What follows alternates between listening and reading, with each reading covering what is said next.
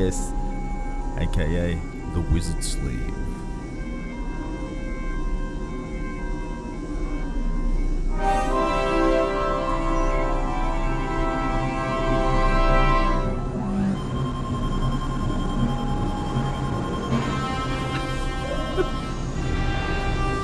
The thrusters are building up, Tommy. Oh, yeah. Let's get the hell out of here. Let's do it.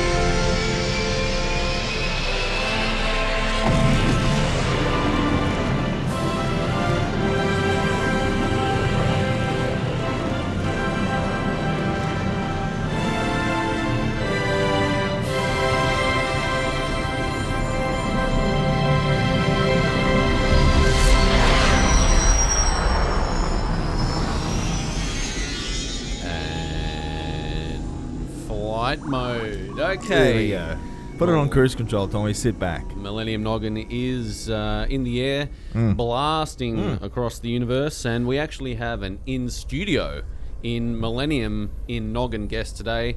The very big, in all senses of the word, Yeah. Luke Lehman from Muscle Nerds. Well, he didn't he say he's lost his gorilla suit? Yeah. Because he has when you say a big dude, like I remember him and we I think we spoke about this. Yes. I think it was the Biosig in Arizona, whatever year it was, 2012, 13 or something, where it was the meeting of the minds. Everyone was there at Charlie Boy's Biosig, and Lehman and Nick Mitchell were just jacked off their heads. They just looked ginormous, and that was the first time I actually had come across Luke, and I was like, who's that guy? Man, he's massive. But shadow of his former self these days, but still there's a fair bit of meat there, isn't there? But there's just so much energy coming off him. It was when we spoke to him, it was hard to just maintain Yes. the equilibrium. He came in here all guns blazing. Fantastic conversation. And today, Rawdon, we're going to cover a few topics with Luke.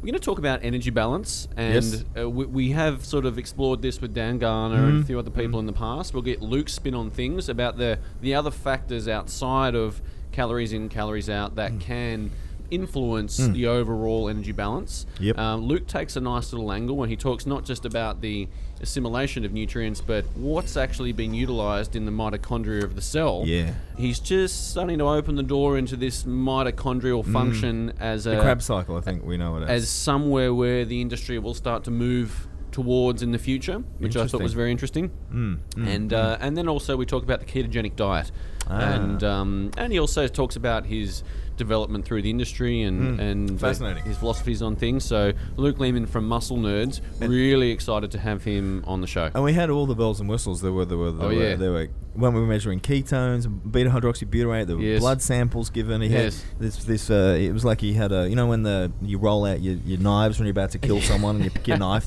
he rolled out all these these packs and these little leather cases, opened them up, and there were all sorts of monitors and I think you were. I think I came through okay, but your blood sugar was a little bit high. You put it down to a coffee. I think your blood sugar was a little high as well. From memory. No, it was quite fine. I'm pretty sure. But interestingly, yours was a little up, and we thought it might have been the coffee that you had, mucking around, because they say that will affect blood sugar levels or insulin levels, or it can induce a low level stress response. So there are some stress hormones floating around which mobilize some glucose, some energy, and maybe some glucose in the bloodstream, and that would explain that. That's what I'm saying. That's what I'm saying. Telling myself anyway. Excellent. So Luke Lehman from Muscle Nerds coming up very shortly. Rawdon, later next month, so March, we've got the Arnold Sports Festival. You'll be down in Melbourne. Broderick Chavez, the evil genius, is coming down to Australia. He'll be in Melbourne for that, and we thought while he's here, we may as well spend some time with him in some sort of quirky environment. We'll be foolish not to, Tommy, but that's what we thought. And I think we have got a couple of really cool, in air quote, quirky venues, so it should be a lot of fun. I think the first will be kicking off in Melbourne on the 15th, I think, Tommy? Yes, Friday the 15th of March in Melbourne. And then we go up to Sydney for the Friday the 22nd of March. Yep. And I'll mention that we actually, Brods and I will fly over to Perth thanks to Richard Collins Physique Code. We're going to do a little cameo over there for the day, Wednesday the 20th, I think it is. And then we're back in Sydney, like you said, for our Evil Genius Australia tour on the Friday. So busy week for all of us, but super excited with that one. So the concept for the seminar, Rawdon, is vectors of sports performance. If you've listened to the last episode we had with Brods, between the three of us, we said vector probably 7 to 8 times. It was we were vectoring hard. Yes. That was the word of the day. And so we've created the seminar, Vectors of Sports Performance. We're looking at strength development, the role of muscle mass, probably fitness, sports psychology, the role of sports pharmacopoeia and how it influences all of these things, nutrition, programming, and we're going to do our best. No, we will. Yes. We will keep Cam. On the straight and narrow. Straight and narrow, yeah, right. Brods on the straight and narrow. That's funny. But that's going to be our role, yeah. So it will be yourself, myself up there moderating the day and then keeping Brods on track. Yes. But really excited with the topics he's going to cover. And each section will be thoroughly probed, covering all dotting I's and crossing T's with each of those. Plus, we're also going to have... I think, other considerations and genetics will fall in there. We'll discuss the role that I'm sure that's going to play a big role as well. But certainly for anyone that does work with athletes, super, important for you guys and girls. But I'm sure a lot of it you'll be able to transfer over to Gen Pop and anyone that's after a bit of performance and in their hypertrophy training or strength training. So really excited for that one. So you can go to Evil Genius Worldwide to get tickets for that. There are early bird specials on at the moment. You can get the tickets for $150. $150. We want to keep it small, so we're limiting to like 30 odd. Yep. There'll be some pre-seminar content that'll come through. There'll be at least an hour of good quality sectioned audio to set the stage for what you'll be learning on the day. EvilGeniusWorldwide.com if you'd like to get those tickets for Melbourne and Sydney. Yeah, and we'll mention that Subito, all things being equal, Subito will be on board with samples of his EAAs and other products there. And we've also got Carlo from Food for Fitness have actually come on board, and they're going to provide the meals for the day. So super excited about that. I have sampled, and I'm sure a lot of our listeners will have taken advantage of the Food for Fitness meals.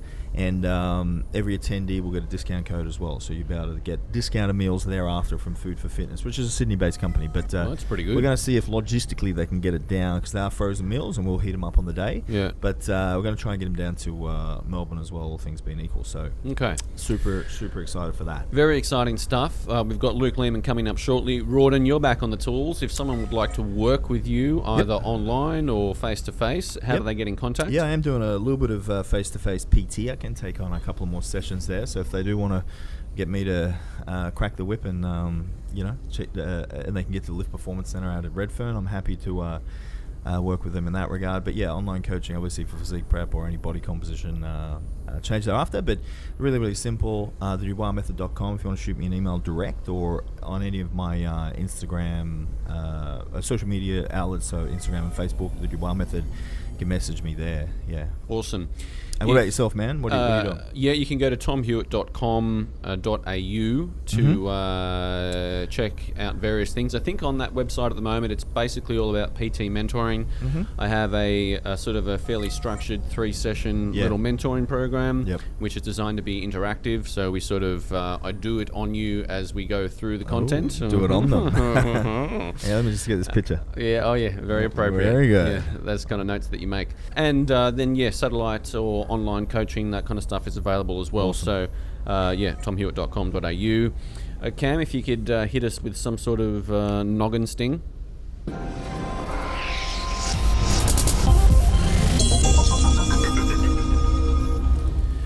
Rawdon, before we get to Luke Lehman, very, very tragic news. Absolutely. A close colleague of ours, Brad Soper, has died.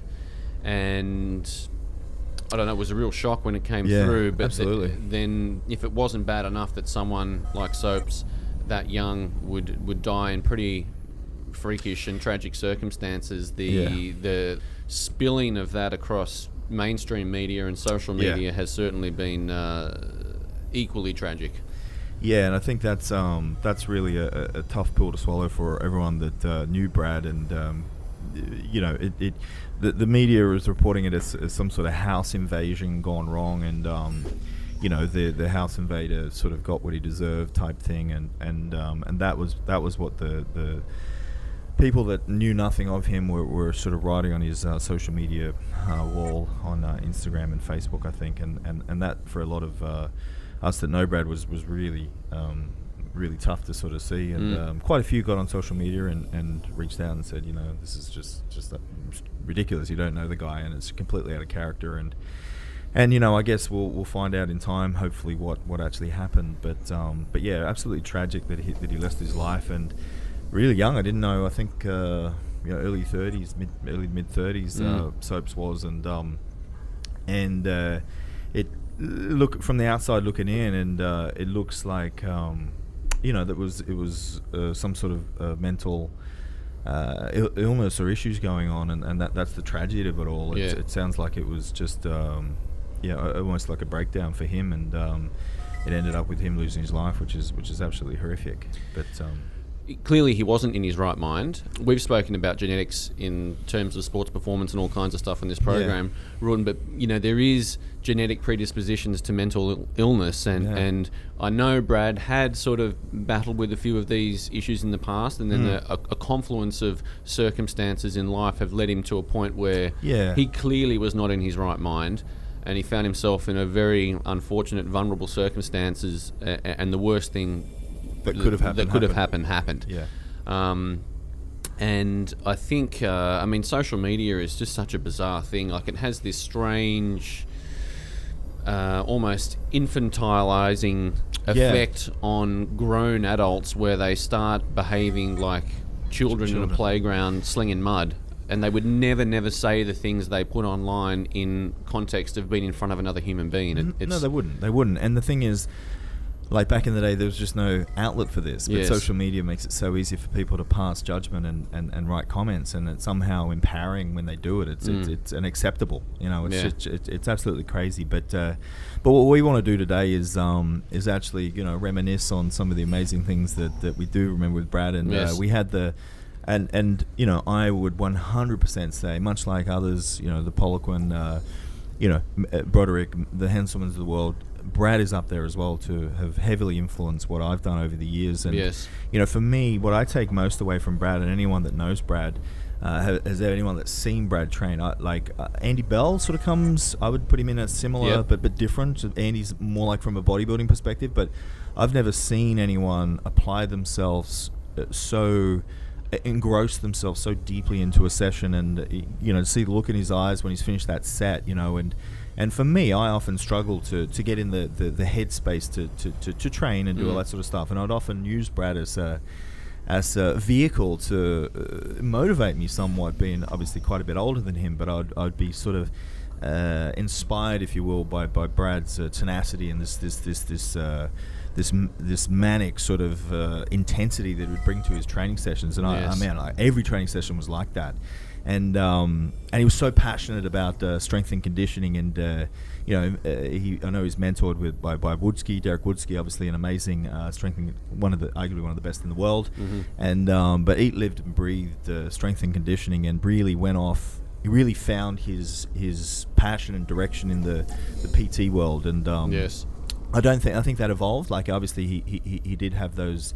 It was driven in that regard for strength and performance, but under the clean health with the rest of us, he managed to hone that craft, and I think he really found his direction, and then evolved in that, and really established himself, I think, as a legitimately credible strength and conditioning coach, and was getting amazing results with a lot of athletes that he came into touch with, and mentored a ton. Like, I've seen so many people come out and say, yeah, Brad was doing this with me, doing that with me. So he was, almost at the pinnacle of his the peak of his powers. Peak of his powers, yeah, and to see it him lose all that, like you said, just an unfortunate chain of events. It's just tragic, man. You mentioned Andy Bell, and he's probably the people I've seen in the flesh. Andy Bell probably can tolerate volume better than anyone I've seen.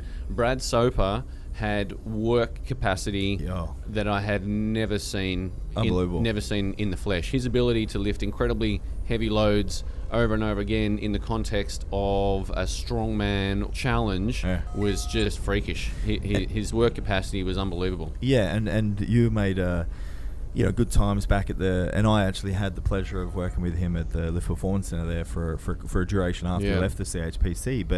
But you recall, just being with Soaps on the floor. It was, and he was always there first thing in the morning with Greg, and he certainly did the hard yards, and it was great to work alongside him because he did lift me up when I was on the floor. Yeah. Doing what I did with my clientele. Yeah, so. I'd love being on the floor with Brad. Much like yourself, Rawdon, I would use, like, say I had a client and we were doing, their first phase of relative strength training or something. I could always say, hey, Soaps, just sort of, working with such and such, we're developing the nervous system, what are your thoughts on that? And he would chuck in and he'd come out with this great new perspective, and I thought it would add great value to my product that I could pull in people like yourself or Brad to, enhance the experience of my clients. And Soaps was always so much fun. Like, you'd always have fun with Brad. You could tell, like, from his rugby league background that he would be great to be on your team. Like, and there was that, your back.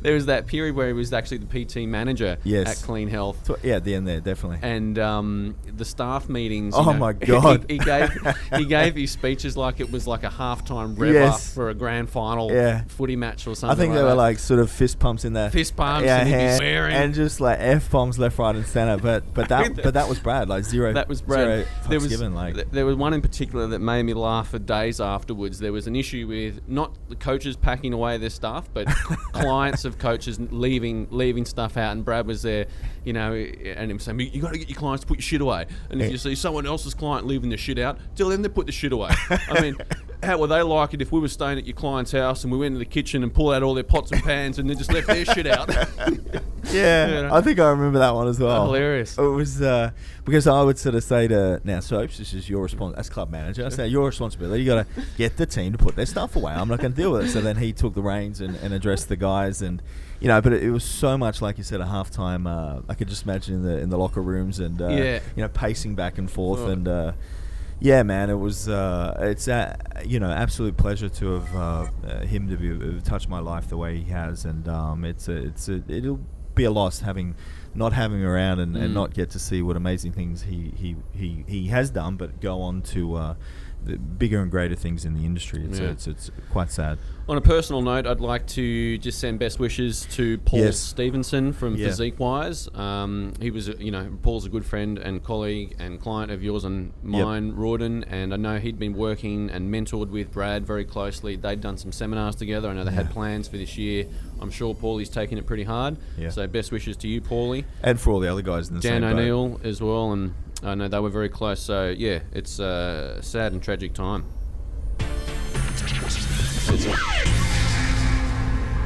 Luke Lehman from Muscle Nerds.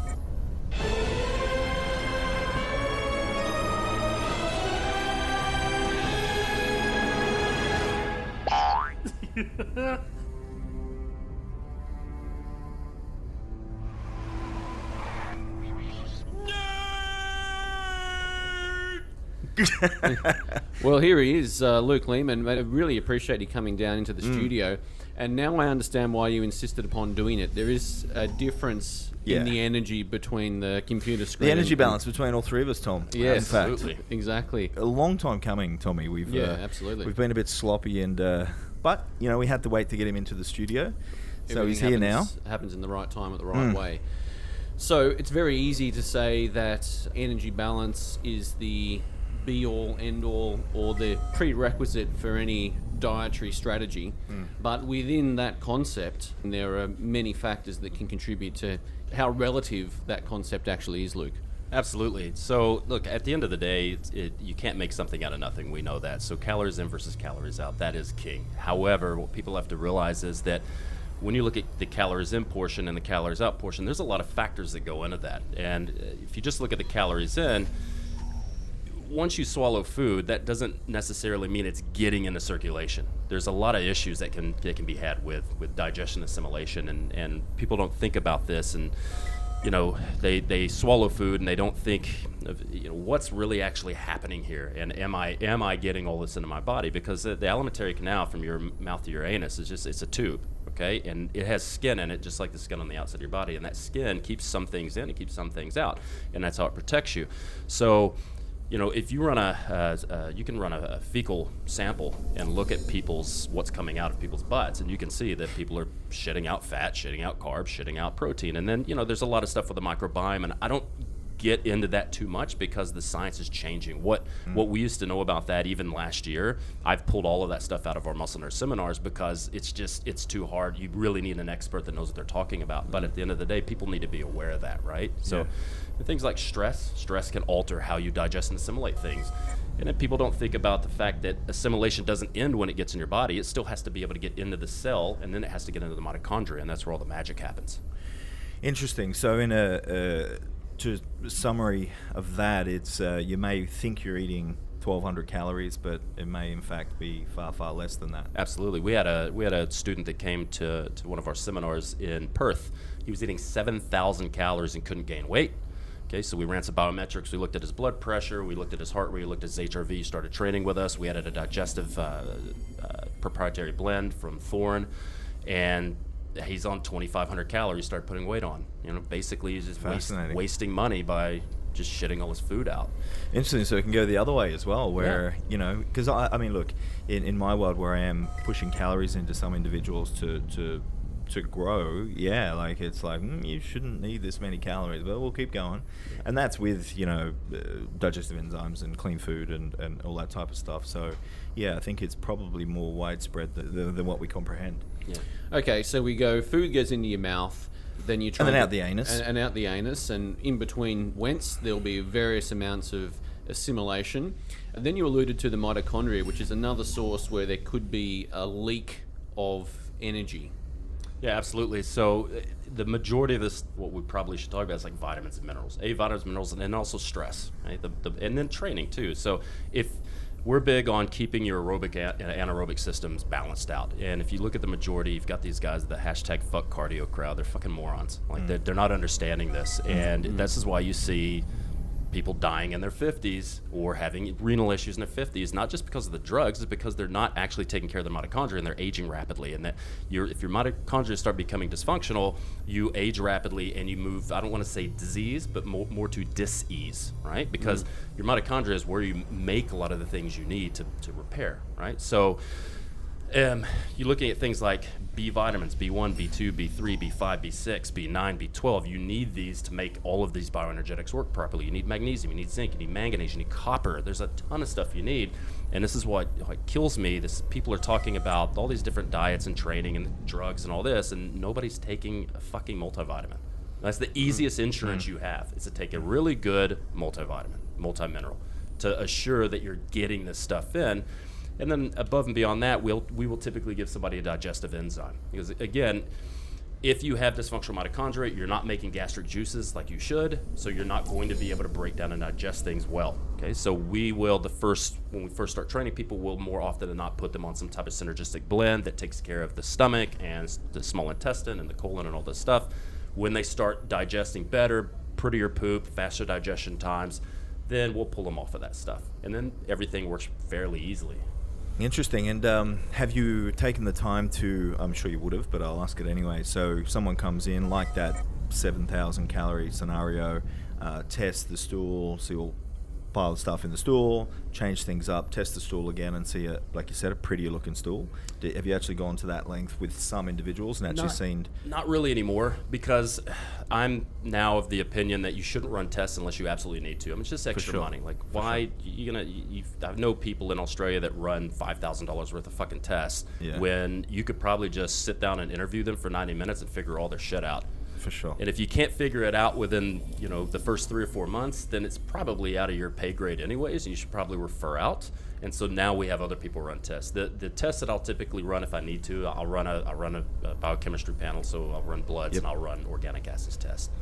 And that pretty much gives me everything I need to know, especially with nutrient deficiencies. And organic acids, you want to just elaborate? I think most of our listeners will be familiar with blood work, but organic acids is urine, or it's basically looking at metabolites of metabolism. So it's a urinary test. So there's some things you have to do, like not eating certain foods for a few days. You pee in a cup and then you send it off, and basically it's measuring what's high and low as far as like metabolism, pyruvate and lactate, what's happening in electron transport chain in the mitochondria. And, you can see a lot of things on there, whereas, man, this guy might have a thiamine deficiency, so maybe we give him some B1. Boom, it's easy fix. Yeah. But I rarely even do that anymore unless people will come to me with a lot of labs, and I'll just kind of look at their labs and give it a look over and say, okay, this stuff is pretty easy to fix. Here you go. Here's a broad spectrum multivitamin, multi-mineral, and we're going to do a little bit more aerobic, and we're going to cut down on the HIIT training.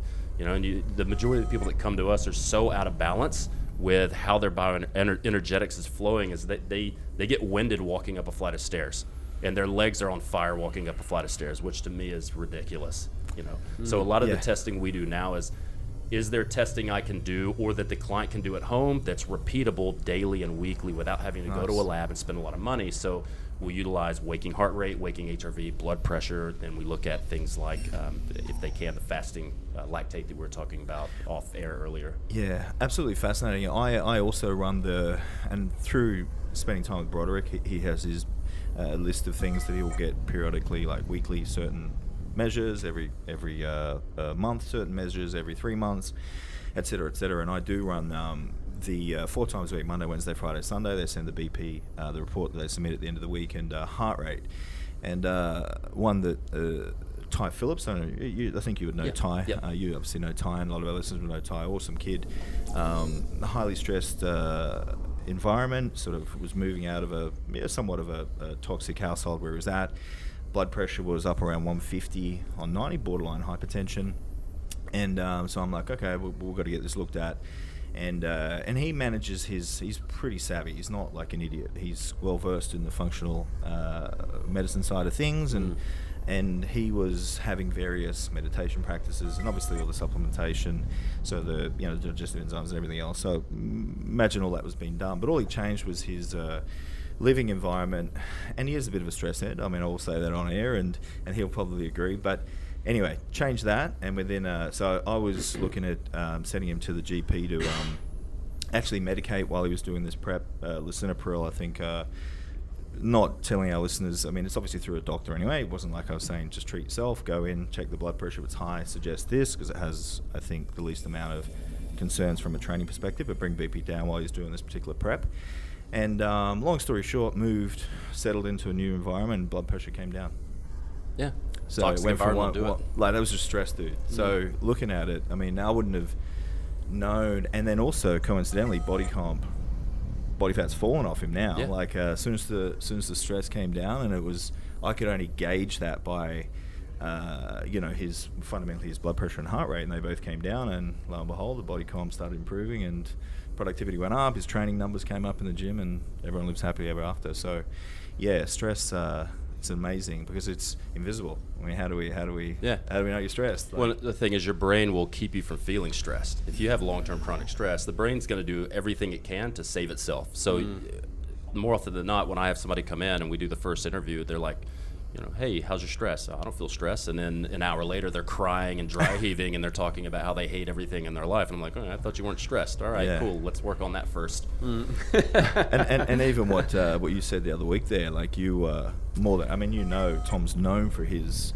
ability to manage lifestyle, and you do consults to address others' lifestyles and set up their lifestyle, and they always but you found yourself that what you were doing wasn't enough. I'd spent a few days up on the coast and just totally unwound, and it was the trip back to Sydney. I could literally feel the physiology changing. I was like, the memory or the association with just my life in Sydney is triggering a physiological response, which I've just grown accustomed to and lived with.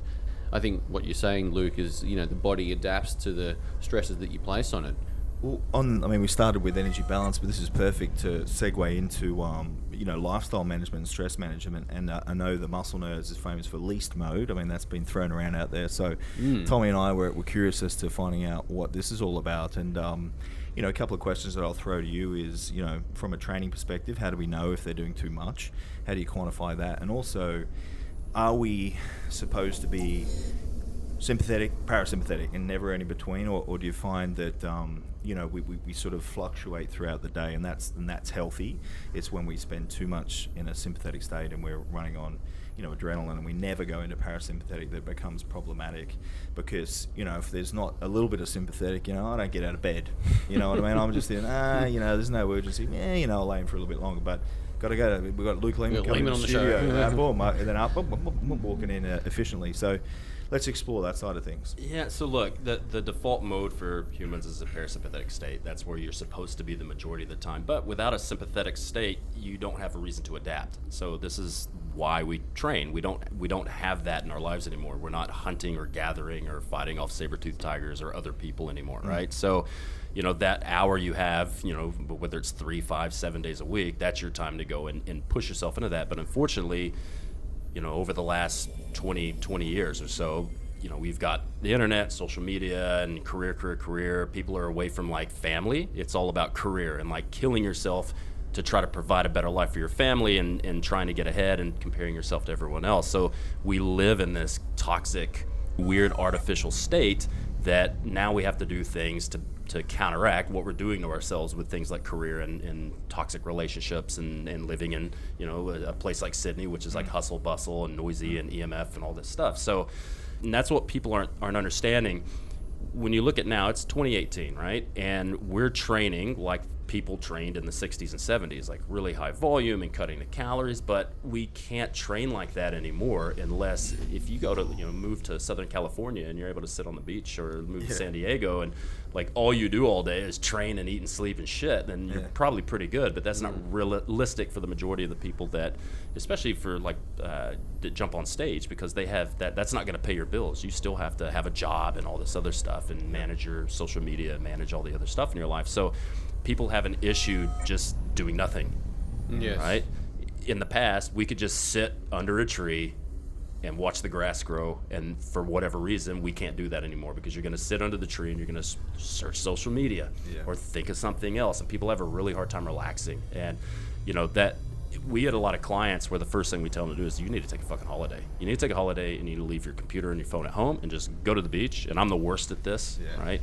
But you just go to Fiji, or you go somewhere and you just sit on the beach and you do fuck all but get drunk, I don't know, wank, and do whatever else you do on vacation, have sex or whatever. So, and do absolutely nothing. But the problem is, as you can see, you go off on holiday and you feel great. Your HRV climbs. You're able to get rest, relaxation. You could probably drink 20 beers a day and get leaner by doing that. And but then you've got to come back to reality at some point.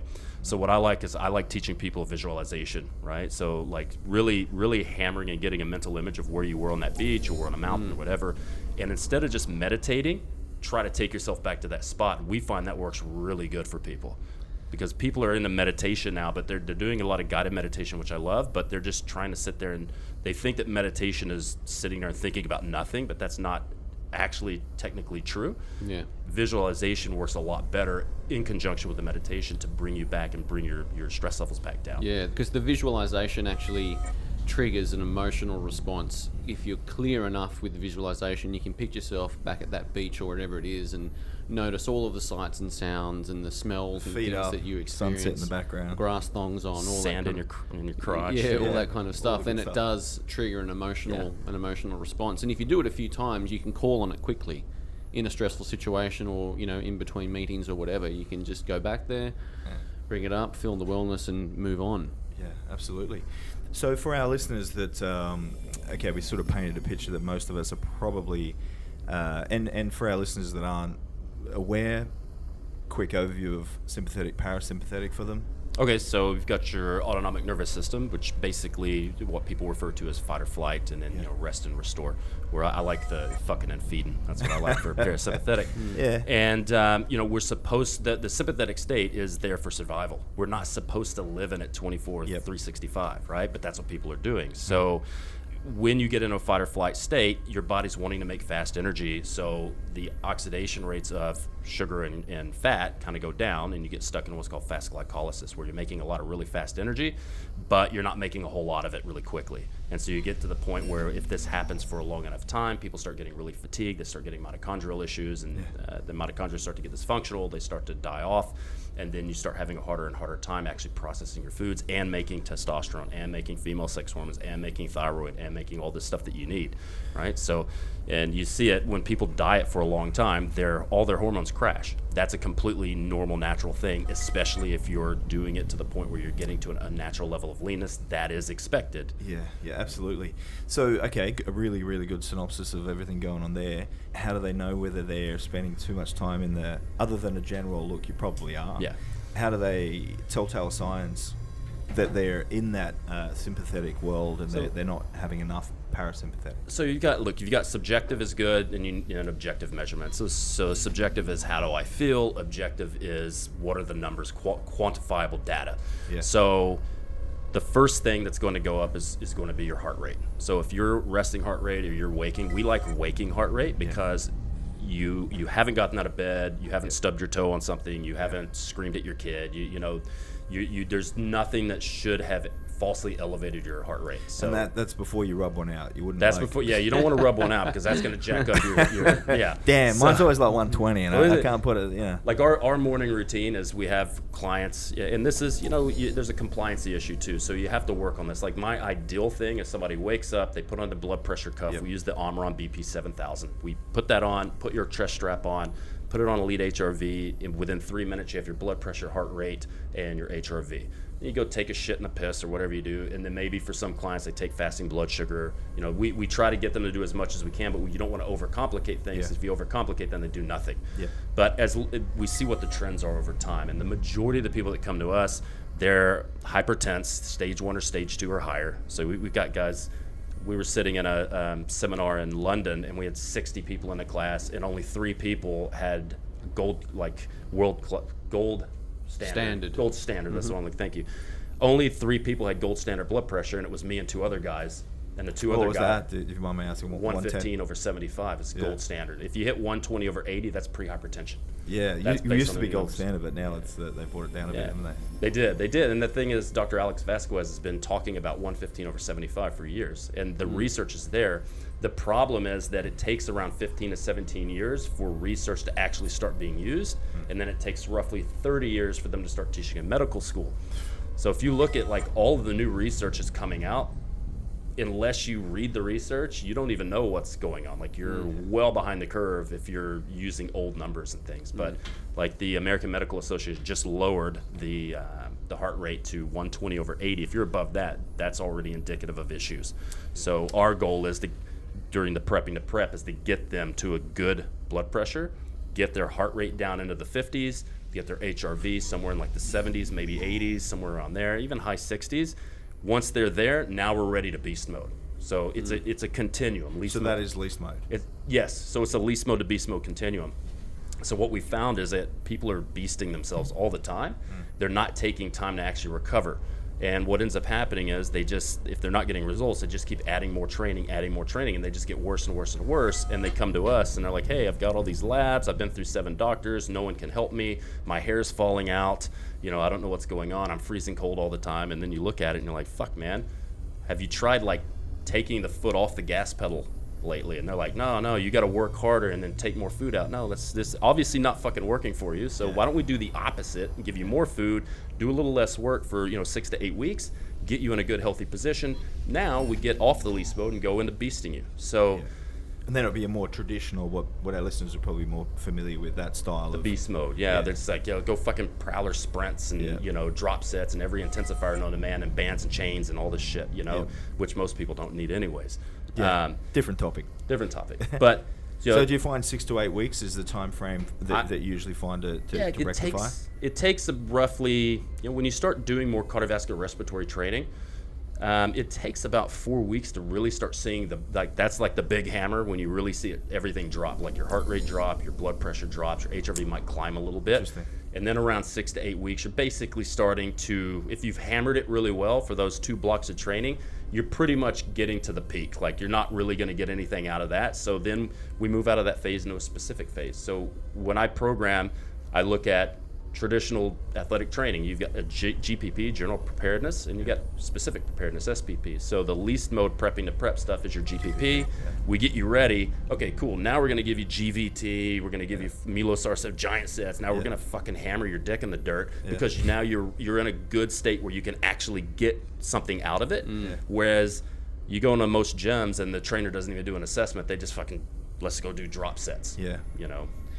Fascinating. Yeah, look, I think it's very interesting the point you made about the way we train now compared to what they would have done in the 60s and the change in lifestyle around that, because you can, once you've trained for a while, you can inflict a lot of damage on yourself in a 40-minute period, and if you do that consistently over time, it's just driving you into the ground. Or dick into the dirt. Dick into the dirt. Get that on the back of a t-shirt. And I think it's worth noting that in these classes where you've got the only two people who weren't pre-hypertensive, we're talking about a room of primarily trainers with good body composition, reasonable diet, and the rest of it, I'm assuming. Yeah, I mean, when you go into these classes, everybody looks like they should be super healthy. Yeah. But then you've got guys in there with 210 systolic blood pressure and guys at 190. And those are a couple of outliers, but the majority of people in 140, 150s, that's not good. I mean, that's terrible. If you look at 68% of all mortality with cardiovascular disease happens between 120 and 140. So now you say, okay, well, what about 150, 160, 190, 210? And they just don't, they're like, yeah, fuck it. You know, I'm strong. I'm fucking 6% body fat. You know, who cares? And then they keep doing this, and 5 years later, their hair's falling out. They can't get an erection. They've lost their period, and, you know, they can't take a solid shit. Yeah. But at least they can deadlift 300 kilos, so that's good. bro. And then the pressure that they'll be putting on that, God, I can't even fathom how high their BP must be going. If it starts at 210 and they're pulling 300, it must be a 1,000 on 500. Or, you know, you get somebody, what's one of the best pieces of equipment to build really good quads? And leg press, leg press, and that works for most people. Like, my quads don't grow when I front squat and back squat, but they grow really well when they've got really long levers, so leg press works really well. And so you get on there, Valsalva maneuver, well, guess where your fucking blood pressure's going? If your face is turning purple while you're doing it, I mean, come on. Like, think about what's the long-term issues when you look at the endothelial lining and you start looking at plaquing and things like that.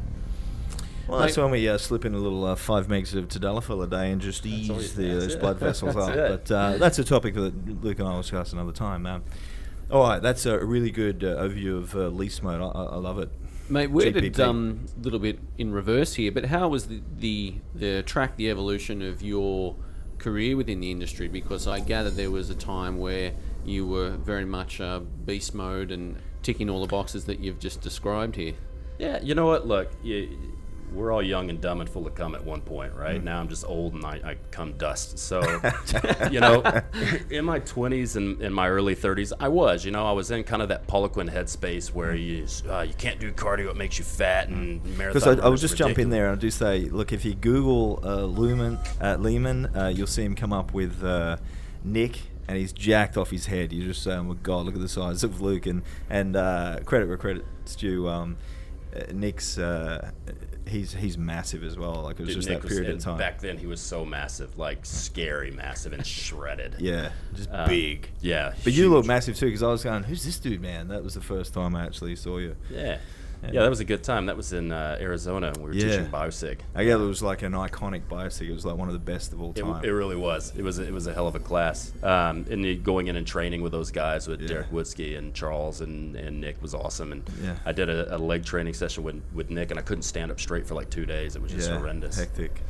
But anyway, that was beast mode. Continue. Yeah, cool. So look, I grew up in that. I grew up as a strength athlete. I did the discus and the shot put, powerlift. I started the powerlifting team in my high school. I kept powerlifting after high school, and then got tired of all the people wearing the supportive gear. So I went into bodybuilding and mainly physique.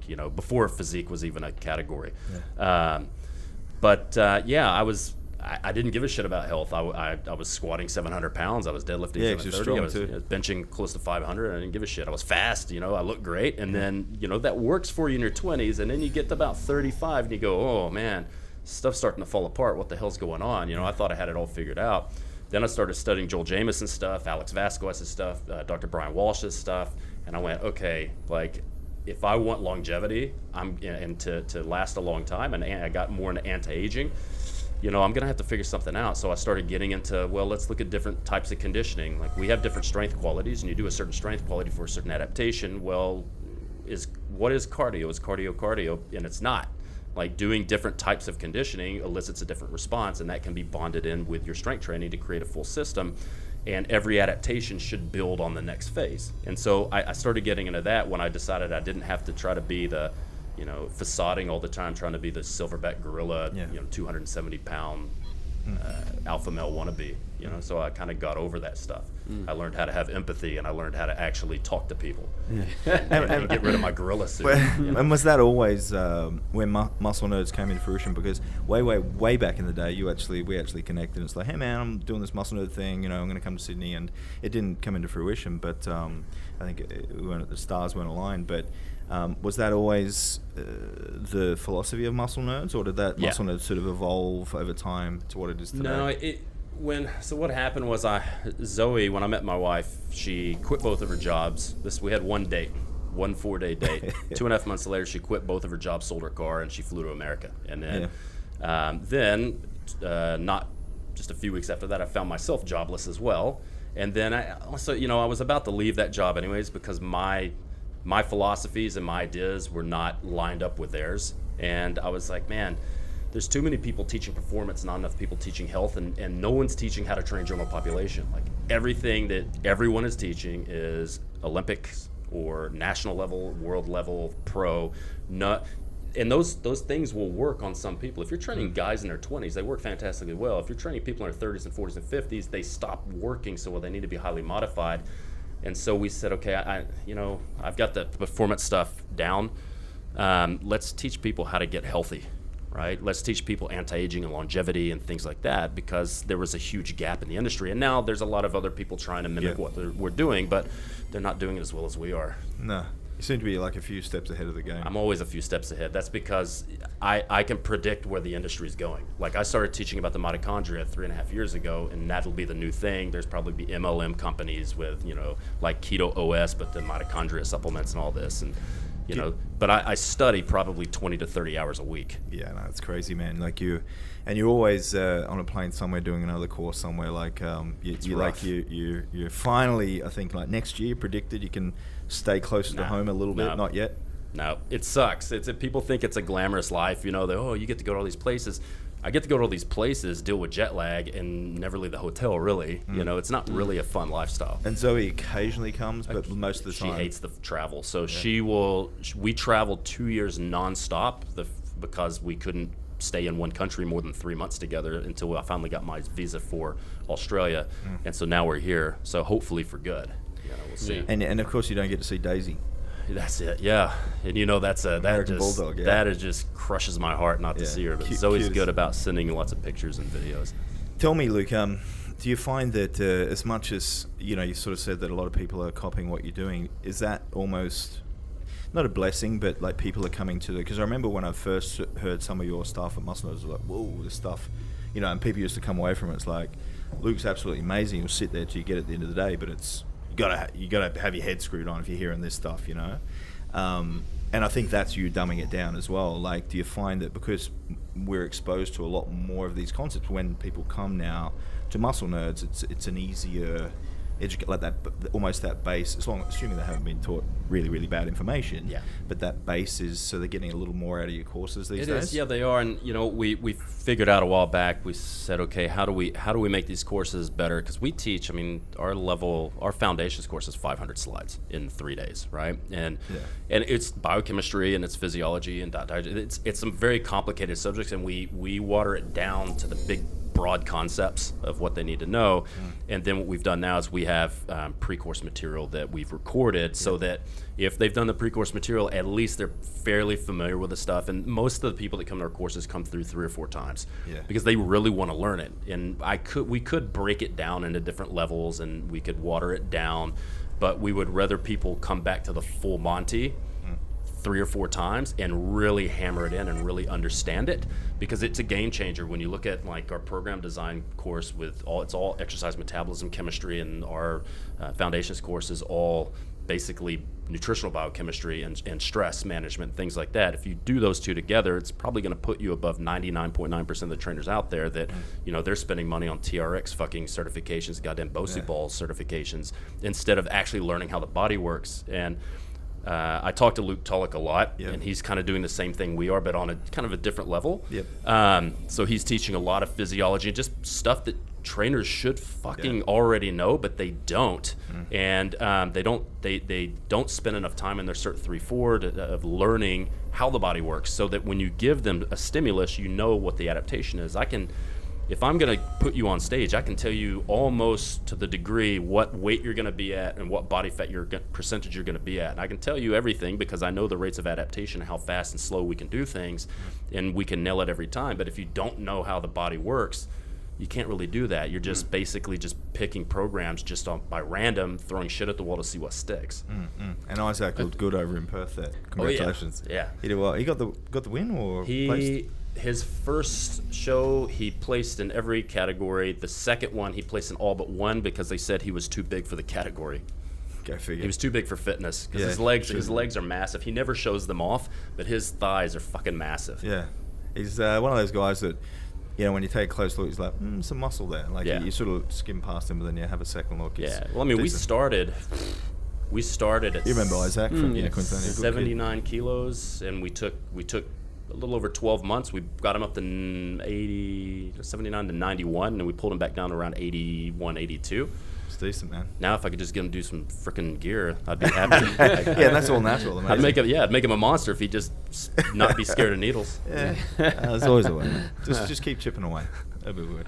I think with the physiology and some of the things you're saying there is that the point being is that a lot of trainers are doing things and not actually understanding the rationale behind what's going on. And I think this is where the understanding, Luke Tulloch and yourself, of these broad strokes of physiology as a starting point, I think is a very wise idea. Yeah. And I guess the thing is, Luke, it's not necessarily, when you think about it, like at first you hear it, it's like, well, that's outside my scope of practice. Well, it's not really, because it's big picture type stuff that when you design that program, you can understand why that program is going to work. 100%, and that's the thing. People are already writing programs, so that they should really understand what it does. Like, what happens when I give 10 sets of 10 versus this? What if I give you 2 minutes rest between sets or 30 seconds?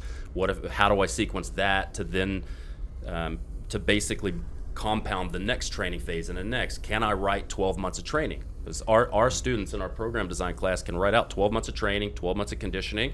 They can write out 12 different nutritional setups, and they know how to put the pieces of the puzzle in, and some basic supplementation. And why shouldn't people be doing that with Gen Pop? And I saw a guy post the other day. So we use the Keystone software, which is Travis Jones. It's really good, and it gets so much better every week. They're constantly making updates. And somebody posted in the forum, they're like, hey, are you guys going to make an option where we can write their workout as we're training? And I thought, why isn't their fucking workout already written? Like, you should have months and months. If you've created a plan from A to B, you should already know what the fuck they're going to do 12 months before they're going to do it. That's professional program design, not just like, I'm just going to make shit up. Oh, this looks cool. Let's do this, Well, we could probably go balls deep into program design another time, but I think that was anything else you want to cover on that lifestyle lease mode type thing before we delve into the next couple of topics? Just while we're on this one, you mentioned you're a step ahead of the industry. Where do you think we're going? I think that people really learning about the mitochondria will be next. So like this next year, we're going to teach more mitochondria stuff, right? And then I think it's going to go into the relationship between the immune system and inflammation and how that relates to stress, which we already teach at a basic level. But in our foundation stuff, we teach it really big, broad concepts. And then after you've done that, now we go into the kind of nitty-gritty details of let's pull some layers back and let's really see how this works in a more detailed fashion once they understand the conceptual stuff. But I think those are the two things, and that's the stuff they need. And I think that people are going to start having the hammer dropped on them, like personal trainers who are calling them functional medicine practitioners. I think the governments are going to sort of start dropping hammers on them, because that's you cannot use medicine in your name unless you're a fucking doctor. So if you want to be a doctor, go back to school. Yeah. But stop. You are not diagnosing or treating disease, which is the definition of medicine, right? So like we call our guy like functional physiology, right? And integrative personal training. That's the kind of taglines that we made that we tried to trademark, and somebody blocked us. But whoever that asshole is, when I find out, I'm going to knock their dick in the dirt. But but that's the thing. Like, there's not out of scope of practice to learn how the body works. And if you're teaching people exercise, you should probably know that. So it's kind of important. And people need to get better at nutrition, because a lot of trainers are out of scope. They're riding sports nutrition, but they don't have any credentials. So, and clients now, that that's expected. And whether it's legal or not where you live, that's expected. Nobody's going to go to a trainer that doesn't write their nutrition. But they really need to understand the difference between physique nutrition and sports nutrition, right? Because those are two different things. And some of the things I've seen in Australia, I had a girl that was training about 19 to 21 hours, AFL, that weird AFL game you guys have. And she was eating... Big in Melbourne, not big here. Big in Melbourne, yeah. 1,500 calories and like 80 grams of carbs a day. And she was training like 21 hours a day. That is ridiculous. Tons of injuries, sugar craving. She's bashing out sugar all the time because her brain's like, fuck, I need food. And it was an easy fix. Jump her up to over 3,000 calories, add a bunch of carbs, no more sugar cravings, injuries went away, and now she dropped a few kilos the first couple of weeks. Awesome. Very cool. All right. Should we move on? We should. Okay, so one of the things we've had on our list for quite a while, Luke, and we've been saving it for you, is the ketogenic diet. We're happy to have a discussion around that topic. Yeah, absolutely. I love all diets. We can talk about any diet you want. I don't bash any diet. Eat the diet that's you're going to be able to stick to. Okay. Ultimately, consistency is what matters. Consistency over a long time. I'm doing a ketogenic diet right now.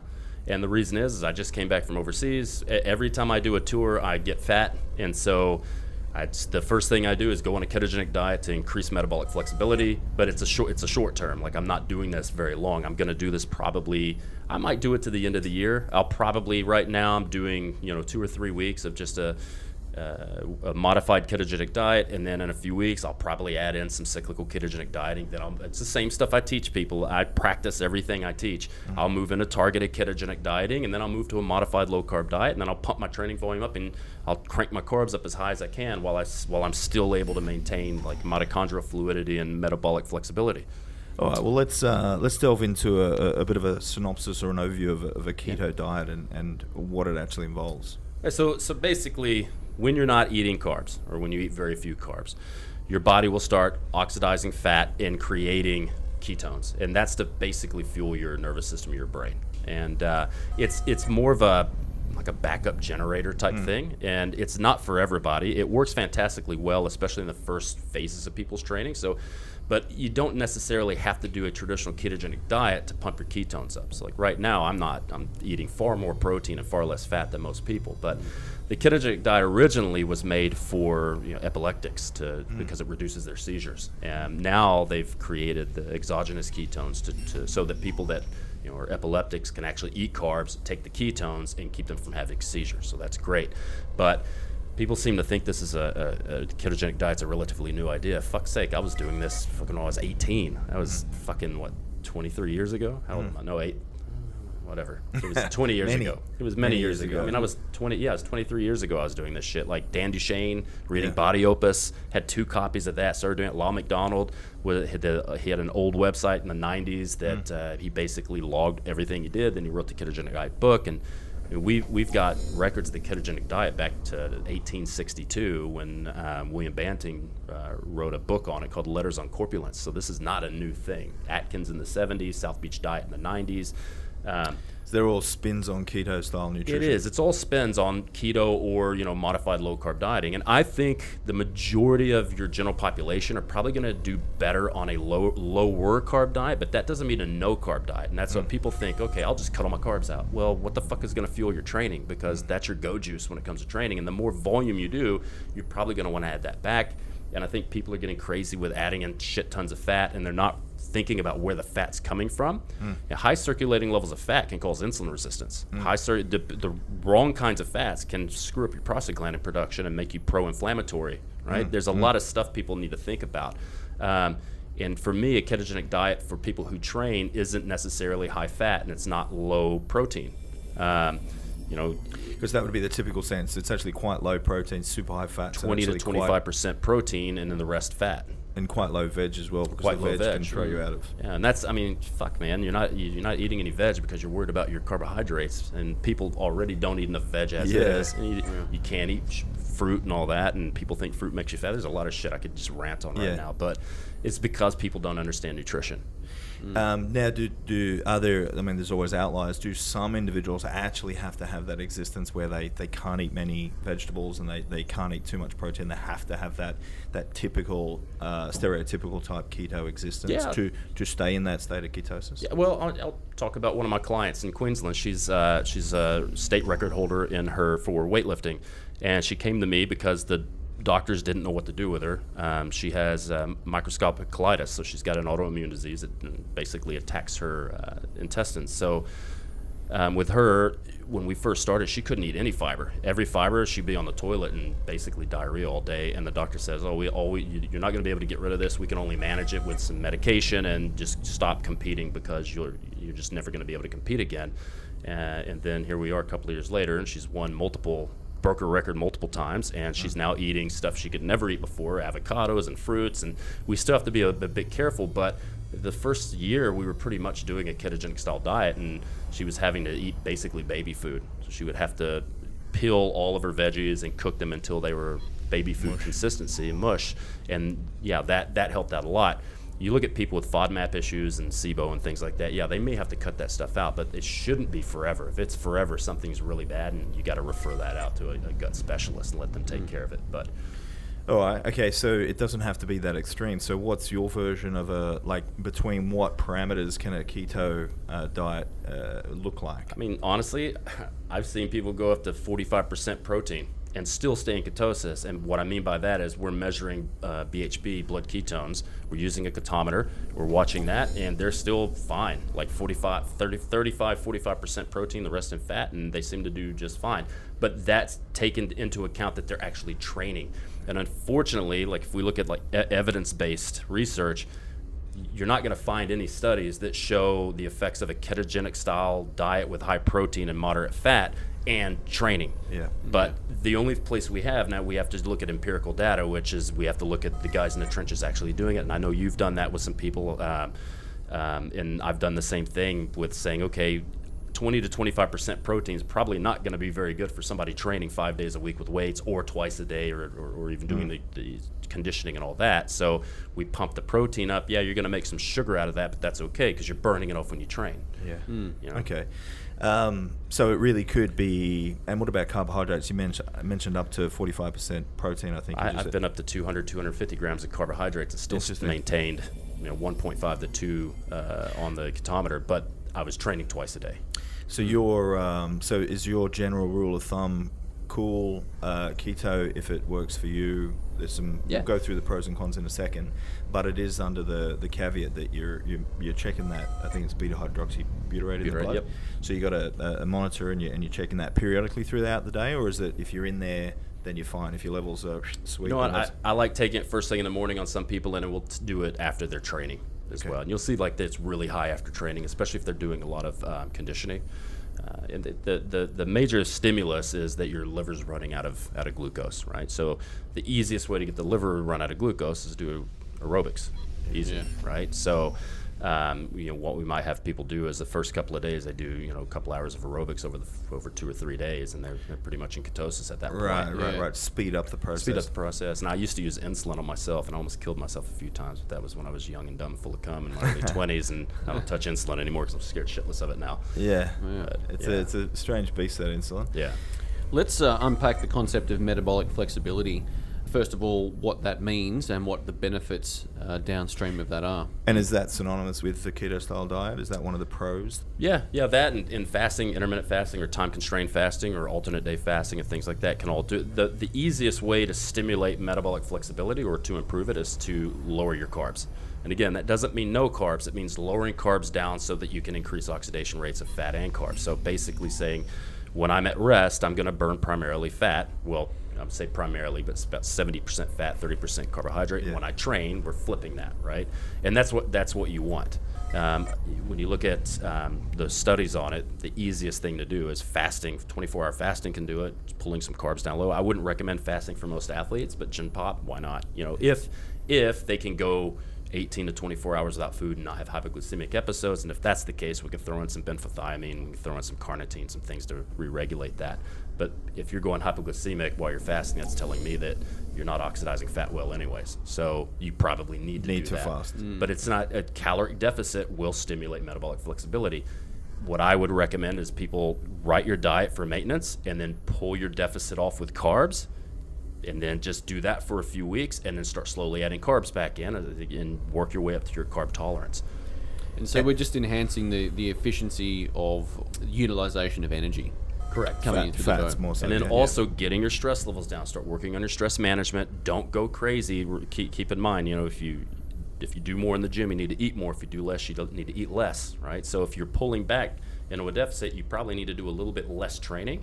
And we would preferentially, in that prepping to prep least mode phase, prioritize aerobics, not meaning that that's all they're doing. Like, they're still training, but we are doing pretty heavy on the aerobics up front to stimulate that much faster. Yeah. Then the aerobics, we drop that out. Now we start doing HIIT training, interval training, strongman, stuff like that. Now we start adding carbs until they're not getting what we want out of it, like they're moving the wrong direction. Then we might pull the carbs out just a little bit, or then we might pull fat back at that point, or we might just parlay some of the calories from those into protein and work on thermic effect of food, satiety. So would least mode usually have a period of ketosis at the start of it? Not generally? necessarily. Not necessarily. Like I said, it's lower carb, not necessarily low carb. If I have someone who's more on the endomorphic side, then yeah, we may give them lower. They may hit ketosis, they may not. I'm not really Right, partial. so more low carb. Just more low carb. So depending, like for me, low carb is 100, 125 grams of carbs. If I go much lower than that, I don't feel right? For Isaac, who's he's a prototypical ectomorph, low carb for him is like fucking 500. I mean, I haven't measured him, but I'm convinced he'd probably make ketones at 500 grams of carbs. If I pull him down to 300, he starts crying, right? And he needs that. And most of this tall, skinny, lanky guys need the carbohydrates. So do you find that doing that period of improving that metabolic flexibility, fat loss is better thereafter, like their ability to absolutely. oxidize those fatty acids? Absolutely, and as well, because we're using a multifactorial approach, people discount aerobics because of bullshit that's been perpetuated in the industry. But the fact is, you recover in the aerobic pathway, right? So if I get someone who they're doing 24 sets and they're fucking wrecked and they need a lot of rest, if they do a couple of blocks of that least mode training, they're able to do a hell of a lot more work in the same amount of time. And for fat loss, we know density's king, right? So if I can do more work in the same amount of time, or in less, the same amount of work in less time, that's best for fat loss and improving that. Not necessarily adding volume, but adding density to your workouts. And the only way to do that is if you recover between sets really well, which that you recover in that aerobic pathway, not in the sympathetic anaerobic pathways.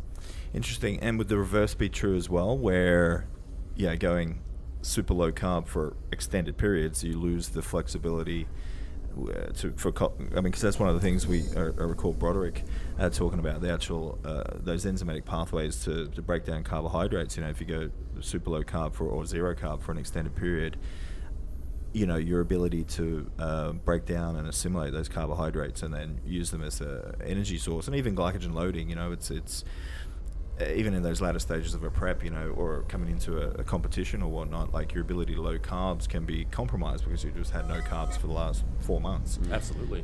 So the reverse is true, where, like you said, you want it not no carb, you do want to have those carbs in there for that flexibility.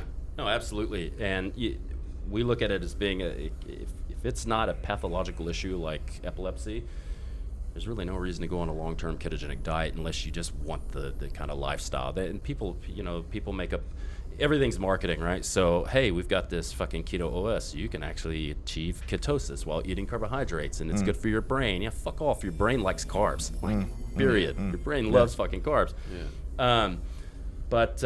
Yeah. So we won't use it for long term. If I have somebody that they're overweight or obese and all they do is fucking watch Nat Geo and they don't actually train, and maybe they're good to get some stretching and walking, fuck it, I'll put them on ketogenic long term because they've got plenty of stored energy on their body. They're not going to store carbohydrates effectively anyways, so they're going to have issues with turning sugar into energy. The heavier you get and the more inflammation you have, you're going to start mismanaging your glucose, and you're going to start mismanaging fat. So fuck it, if I'm going to take one or the other, I'm going to take the carbs out for a little bit of time. It tends to make them more satiated. I can take carbs out, replace that with protein, which then keeps them from wanting to binge all the time. It keeps them from being hungry. And then we can work on getting them moving, getting some weight off, get that 10, 20 kilos off, and then they're going to start managing their sugar better, so we can start kicking sugar back in. Absolutely. So I guess it comes back to what you said before we kick this off. You love all diets, and it's I mean, if you happen to like a keto style diet and you're more coherent and compliant with that style of diet, then go for it. Like for me, the low carb diet works because I tend to not binge. If I start, and I fucking love carbs just like everybody else, but if I start pumping the carbs up too much, then I'm more prone to start wanting to binge all the time, and then that doesn't work for me, so I have to pull them back out a little bit. I did a 3-week keto, eco keto diet once, which is a ketogenic vegan diet. Ooh. And I just decided to Get out, vegan. But hey, if I'm a sports Hey, sir. nutritionist and I'm writing these things for people, I've got vegan clients. I need to know what they go through, and I don't give people things I haven't personally done to myself. But like, I've got vegan clients. I've got a vegan staff member, and it's like, okay, Zoe and I go out for lunch, and I'm looking at the menu like, fuck, I can't have anything. I'm trying to so. If I don't put myself through that experience, I can't have empathy for the client and understand that like how fucked it is for them to actually eat out. And that's why vegan restaurants exist, because non-vegan restaurants aren't very good with their, they may have one vegan thing on the menu, and it's usually fucking disgusting. Vegetarian, yes. Vegan, probably not. They haven't caught on to that. It was actually a really fucking easy diet. I just ate beans and coconut milk and sriracha, and that was it. It was boring, but it was easy. One pot of beans. I didn't have to cook. Meal prep, simple. Yeah, beautiful. 3 weeks later, I was craving meat. I was going to fucking kill a small child and devour its face, but decided to eat meat again. And you mentioned, just jump in there, Tommy, you mentioned the ketones. Do you want to, because as far as I understand, taking ketone supplement, yes, you're going to measure ketones, but it doesn't mean you're in ketosis. You're just getting ketones in the blood. Is that right with those supplements? Like, you do actually have to put the diet behind the ketone. You can't just load carbs all day and then take the ketone supplement. It's like, well, I'm in ketosis. Ketones. Exactly. And I'm not opposed to the exogenous ketones for specific situations. Like if somebody's doing a ketogenic diet and they want to use those to keep from getting the keto flu, cool. If you've got seizures, Absolutely. Cool. If you're using it for some type of brain issue, like some type of neuron issue, cool. I get it.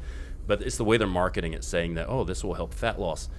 No, motherfucker. Like these are a byproduct of oxidizing or breaking down fats, right? If you add ketones, your body doesn't have any reason to fucking break down fat to make ketones, you dumb shit, right? Yeah. So don't take them thinking that, oh, cool, I can eat 400 grams of carbs and lose fat because I'm taking this fucking supplement. And that's what really pisses me off about them. Yeah. But people will take them and then they'll measure their fucking blood ketones and go, oh, look, see, I'm in ketosis. No, you dumb shit. Okay, here's the thing. I'm going to eat 200 fucking grams of sugar and measure. Now I'm sitting at fucking 18 millimoles. I'm okay, I've got diabetes. Yeah. If I stimulated diabetes because I ate 200 grams of sugar in one sitting. Yeah, good way to look at it. Yeah. Takes a little more to go into ketosis. Don't piss on my leg and tell me it's raining. This is what makes me so fucking angry. Yeah. Oh, you're going to put their dick in the dirt, goddammit. That's it. But certainly they have their place. You're not knocking them. It's like if keto flu's a real thing. But you got to get the real stuff. And I'm by no means really hip with the education on them because I don't use them. And because you've got to look at the difference between the salts versus the esters. And I'm not the man. Like there are people that know all about this. That's not my thing. And one time a friend of mine gave me a tub of his ketones, and they were all ketone salts, and I didn't realize how much magnesium was bonded to some of the ketones, and I'm taking it and then measuring blood BHBs. They're not going up that much, so I keep taking. Oh my god! The next thing I know, I'm in a bathroom with fucking green apple splatters and fucking assholes turned inside out. But I did lose a couple of kilos, but magic works. Part of the thing that I don't understand, if you don't have a pathological reason to use them, is. Fuck, man, I can teach you how to make ketones really fast for free.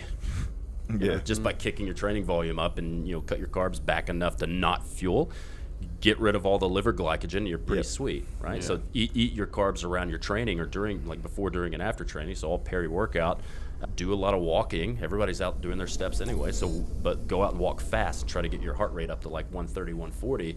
You don't have any problem keeping the ketones high, and it doesn't cost you anything but time, which you're already spending time training anyways. And now you can make a check to Luke Lehman and send it to me because I just saved you from buying those fucking ketones. Dr. Lehman, very good. Well, it seems like the efficiency of whatever dietary path you choose is dependent on creating some sort of deficit in energy initially. Like, what is the real benefit of that? Why is it so effective of getting the system malleable so you can start playing with it? Well, so if we look at, we go back to the mitochondria, right? So we're talk about a lot of people that get on the ketogenic diets, they get on because they believe they're insulin resistant. And what we're finding, there's a lot of new research that's come out in the last few years that shows that really the insulin resistance is a protective mechanism by your body. And I remember when I used to teach biosig, and we were telling people to take all these fucking herbs and shit to increase insulin sensitivity. Now I'm like, oh, fucking facepalm. Like, your cell, there's a reason your cell doesn't want the sugar in the cell, and now I'm forcing it to accept the sugar. And now you're causing more metabolic disruption. So one of the big theories that I'm more apt to believe in is that there's some type of dysfunction across the electron transport chain. Your pyruvate's coming into the mitochondria.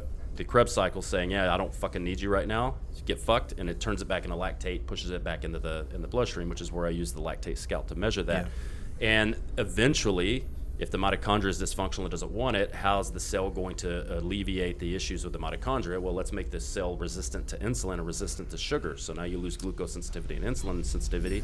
And the only way you get sensitivity back at that point is by training.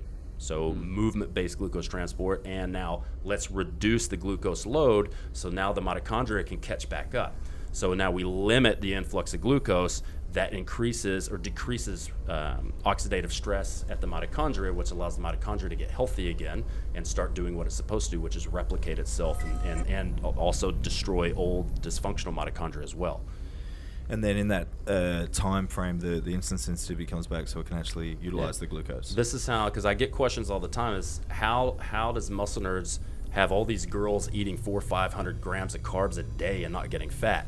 Well, it's not the carbs' fault. Like, carbs don't make you fat, your body's fucked up. And when you fix that, they can crank the carbs. So we might have them on a high protein, moderate fat, low carb diet at first, but within 3 or 4 weeks, when they've really started working on the mitochondria, they've really started working on the cardiovascular respiratory system, we can start adding more carbs.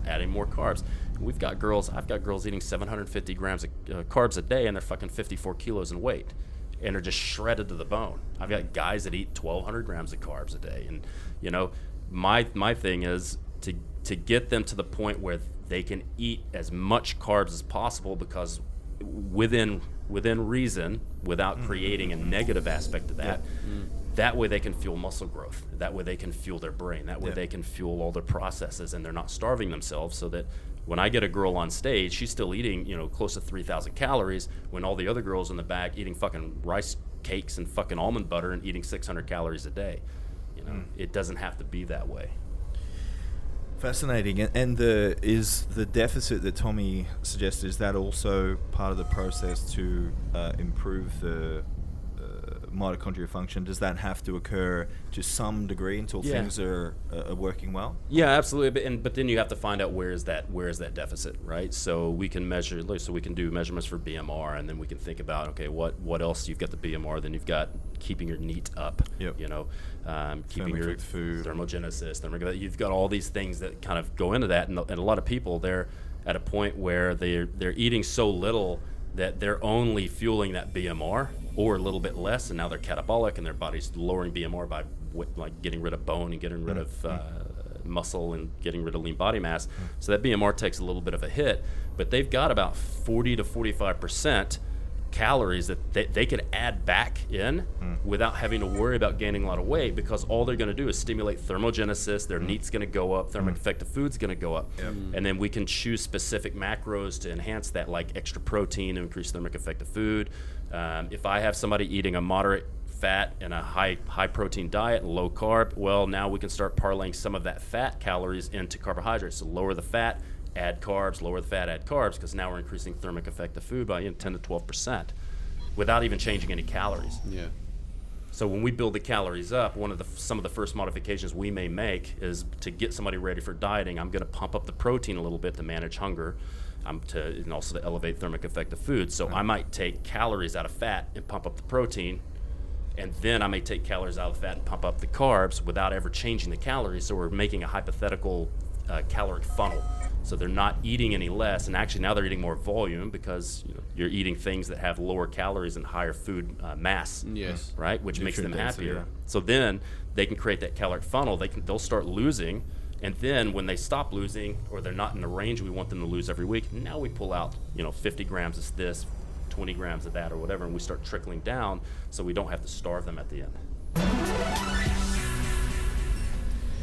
Well, there was Luke Lehman, part one of a two-part expose we're doing with Expose, yeah. the muscle, Warts and all. the muscle nerd. Warts and all, Tommy. There was warts and all. There Yeah. was dick in the dirt. There was. and all sorts of ass talk. Yeah. Which, And there's nothing wrong with dick in the dirt. If you haven't Absolutely tried not. it, try it. Yeah, Cam look, loves it. shed some nice, sensible light on Yeah. the ketogenic diet.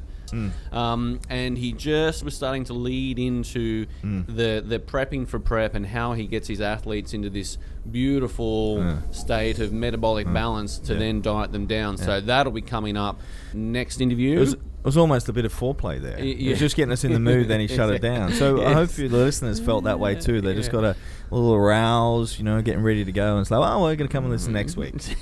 Sorry. Very nice. So Luke Lemon from the Muscle Nerds, he'll be back for part 2, and I look forward to that. Really exciting stuff. And don't forget the Evil Genius seminar coming up on in March. Arnold Sports Festival weekend will be the first one kicking it off on the 15th. Yep. Brods, myself, and of course you, and then we're back for round 2 in Sydney on the 22nd, I think, Tommy. 22nd, that's right. So for details, where do they go for that one? EvilGeniusWorldwide.com. There are early bird tickets available for $150, which is very, very exciting. What about if they want to get you? Get me, tomhewitt.com.au, and for yourself, Rawdon. Mate, they can just hop on... Oh my! I got to wrap this up. gotta wrap that Rickety up, split. mate, yeah. Social media, Instagram or Facebook.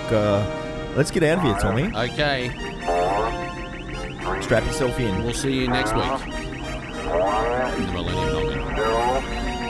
Ignition. Liftoff.